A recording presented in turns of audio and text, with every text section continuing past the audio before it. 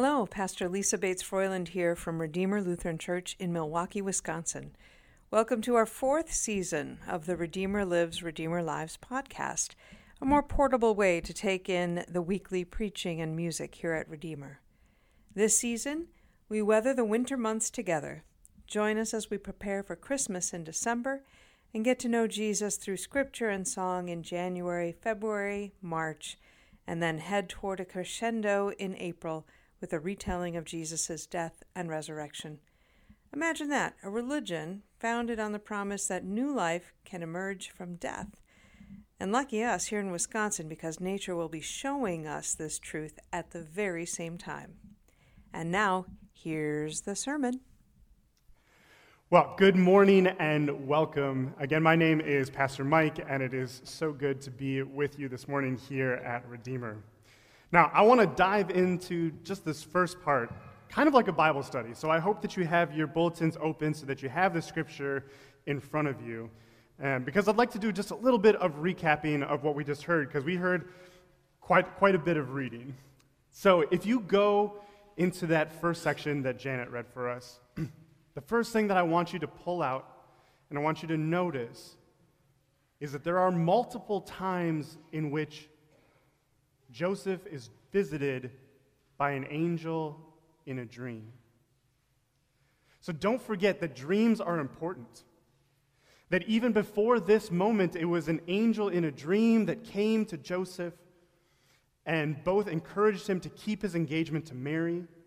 And then later, he is visited again in a dream to flee to Egypt. And now, when we pick up in this story, he's encouraged to come back to Israel, but as he comes back to Israel, he's visited again in a dream to avoid the big city and to settle in Galilee. All of this, just keep in your head. Don't dismiss your dreams. God might be saying something important to you in them. Now, the next line I want you to look at is at the end of that first paragraph. It mentions that Joseph and Mary and Jesus, they end up in Nazareth, and this is to fulfill a prophecy that the Messiah is to be known as a Nazarene. And now, I was like, wow, this is a really cool prophecy. I love prophecies. I love digging back into the Old Testament and finding out where these prophecies come from. And so I dug back into the Old Testament, and you guys, you know what I found? Ask me where I found this. Say, Pastor Mike, where did you find this prophecy? Pastor Mike, where did you find this prophecy? I didn't. I have no idea where this prophecy comes from. There isn't anywhere in our canonized version of the Old Testament that we see this scripture appear or this prophecy being foretold. So it's really interesting that Matthew makes reference that, gosh, this is just common knowledge, guys, that Jesus is going to come from Nazareth. Now, when I was doing some scholarly research and got them to weigh in on things, some of them might believe, kind of alluded to this idea that actually the prophecy might be that the Messiah would be a Nazarite. So, close in word, Nazareth, Nazarite. And there is some speculation that there might have been this prophecy going around in which the Messiah would be somebody who took the Nazarite vows, which is found in Numbers chapter 6, which I know you guys just read yesterday. So I know you're very familiar with the Nazarite vow, right? So let me just remind you. So basically, a Nazarite, somebody who took the Nazarite vow, could be a man or a woman. But when they did so, they vowed not to drink alcohol, not to cut their hair or their beard, and that they were to refrain from being close to dead bodies. Now, I only bring this up, and this is important because it rolls right into our story of John. Because when we meet John the Baptist, who do we meet? We meet a guy who's got wild hair. His head has not been touched by a razor. In the Gospel of Luke, it talks about him not drinking alcohol, and we assume that he's probably not in contact with dead bodies. So there's a high probability that John had taken the Nazarite vows. So it's no wonder if there is this prophecy going around that the Messiah would be a Nazarite, there was a bunch of people gathering around this guy who doesn't drink, who lives an ascetic lifestyle, and is saying some really profound things out into the wilderness, so much that the other religious leaders of the day are flocking to him to be baptized themselves. There's got to be this belief that John must have been the Messiah. But because you guys are all good readers, if you look into the text, John, of course, says, "No, I'm not the guy."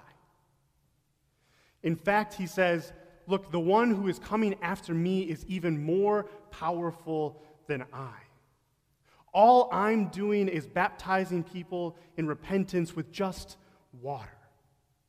But this guy who's coming after me is going to baptize you with the Holy Spirit and with fire."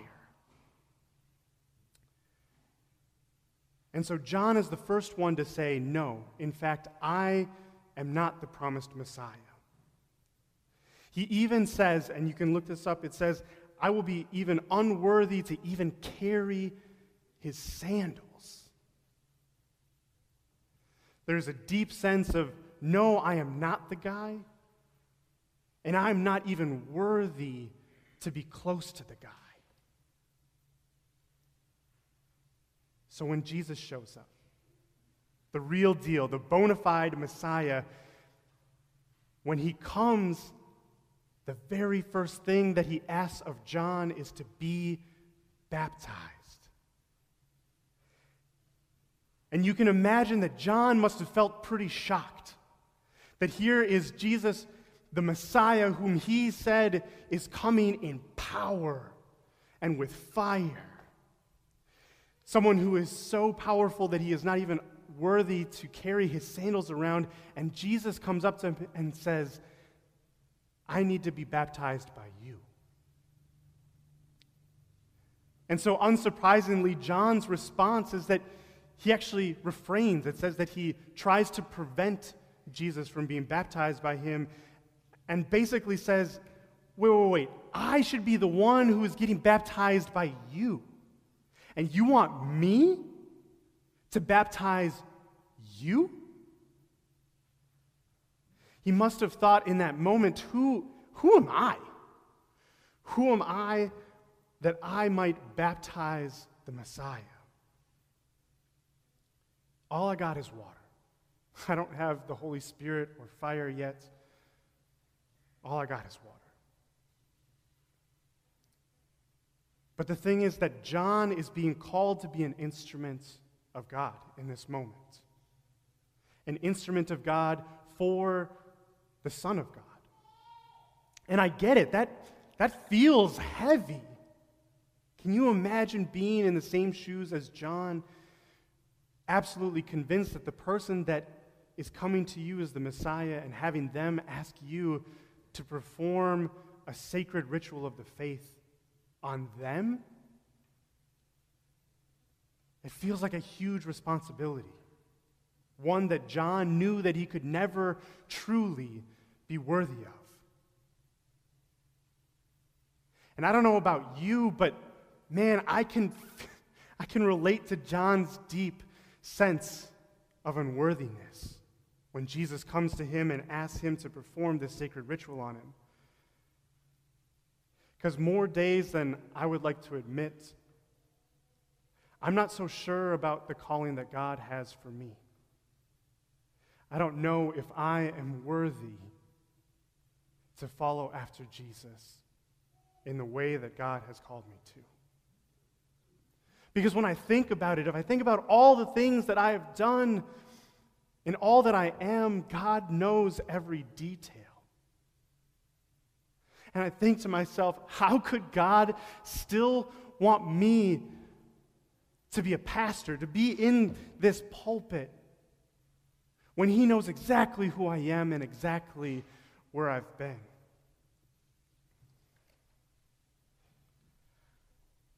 Just like John, I am not sure that I am worthy to carry Jesus' sandals either.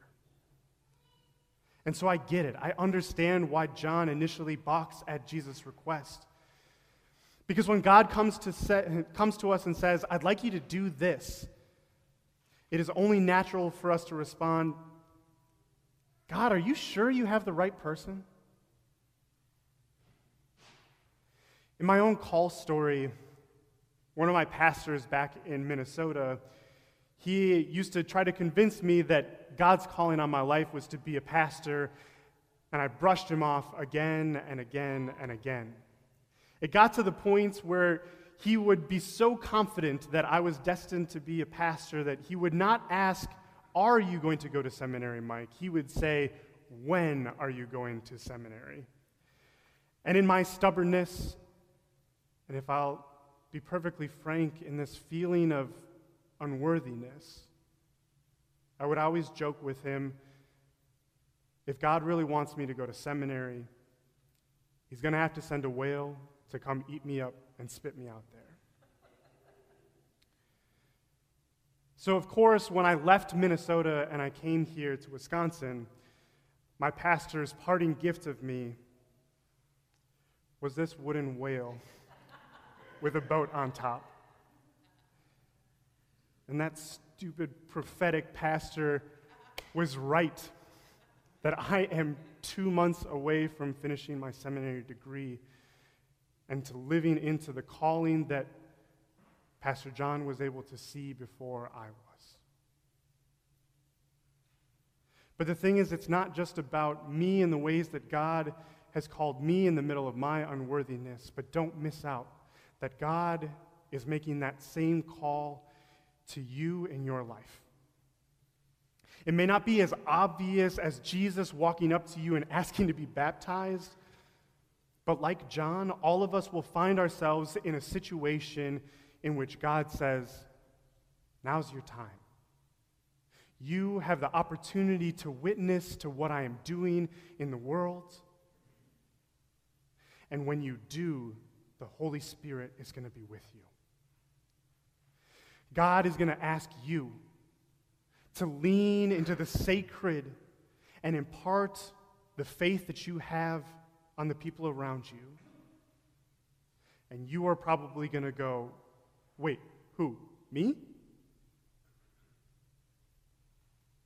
You see, I firmly believe that there are moments in which God is going to call upon you to be a witness, to share the gospel, to share how you've seen God's presence in your story, to sit with somebody who is sick or dying, to pray over somebody who is hurting or struggling. Maybe God will ask you to mentor somebody younger than you in the faith. And the thing is, I know that your internal dialogue right now is probably starting to think up all of those excuses that you're going to say. And I know what those excuses are because I've used them myself. I know they go a little bit like this. Well, how am I supposed to share the gospel when I don't really know the Bible that well? God doesn't care. Well, you don't want me to share my testimony. I'm not really a good public speaker. God doesn't care.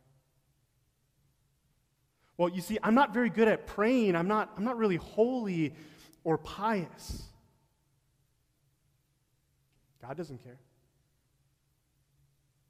Wait, you want me to help feed and clothe people? Aren't there people who are better equipped to do that? No. You are.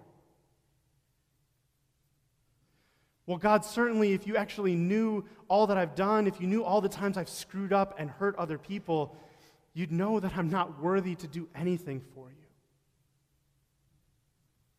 And I'm telling you that not only does God not care, it might be exactly because of your brokenness that you've experienced in your life that God knows that you are exactly the right person for the job. Because here's the thing, even with John's reservations, he still goes for it, and he baptizes Jesus anyway. And we are each called to overcome those same reservations in our own life, to lean into the sacred and to be a blessing to the people around us. Because the miracle of this whole situation is this: John is worried about being unworthy in the presence of Jesus, and you know what? He's right. John is unworthy, as are we all. But it is the grace of God who loves us anyway, who desires to be with us, that God is going to show up and the Holy Spirit is going to show up anyway. And again, it might not be as obvious as the heavens opening up and seeing God's Spirit descending to the earth like a dove, but I promise you that when you get past those feelings of being unworthy, God's going to show up. He always does. And so it is this: even though we know that we are unworthy to be God's messengers, we live into the grace that God still calls us anyway, that God still loves us just as we are, and continues to propel us forward into a future, and we get to bless the people around us. That we get to come before God just as we are, nothing more, nothing less. And God will continue to show up time and time again. Amen?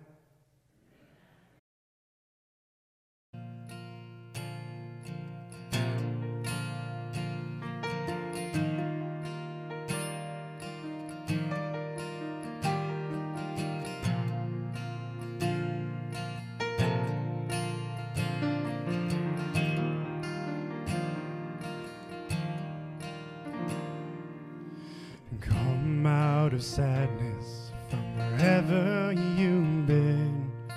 Come broken-hearted, let rescue begin. Come find your mercy, a sinner come near. Earth has no sorrow that heaven can't heal.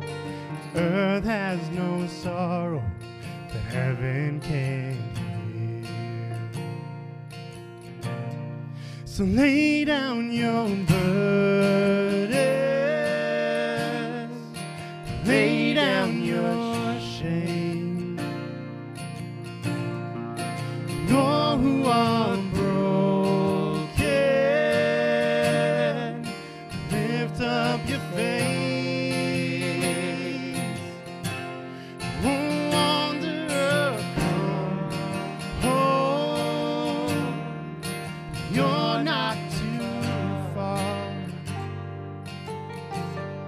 So lay down your hurt, lay down your heart, come as you are.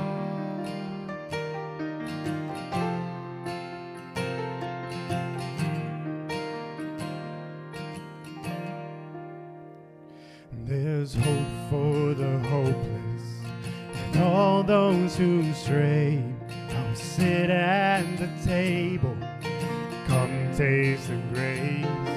There's rest for the weary, a rest that endures.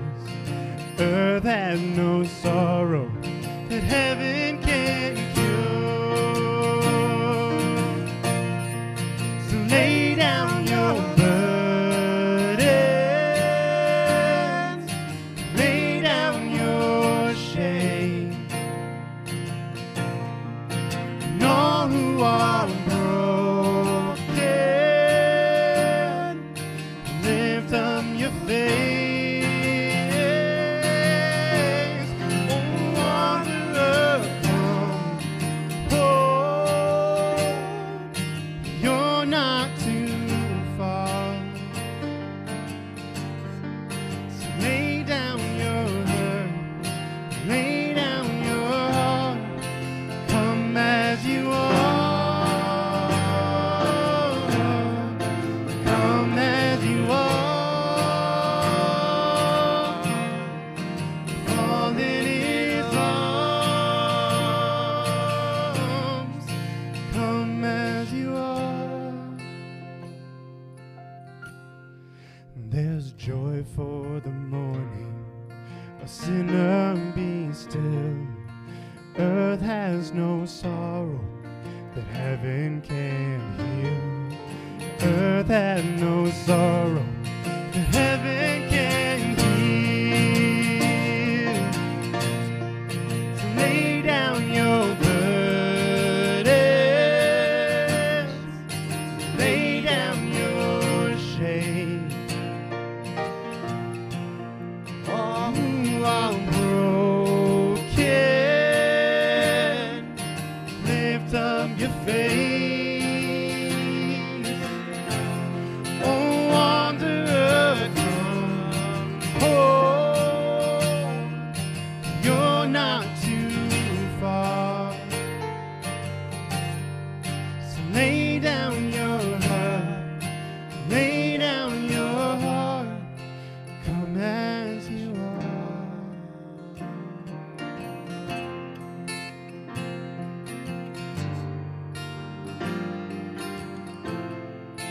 Come as you are. Come as you are. Come as you are.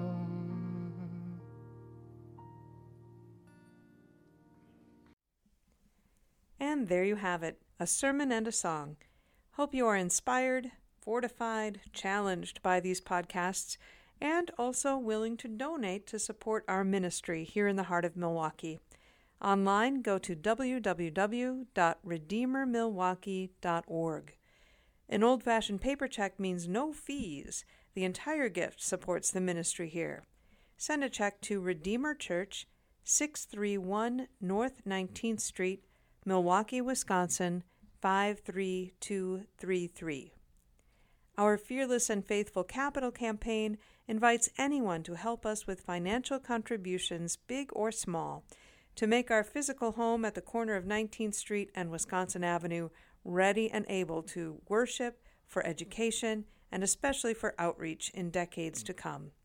Information on Fearless and Faithful can be found at the website www.redeemermilwaukee.org. Until next time, may our gracious God increase your hope, strengthen your faith, deepen your capacity for love, and grant you peace.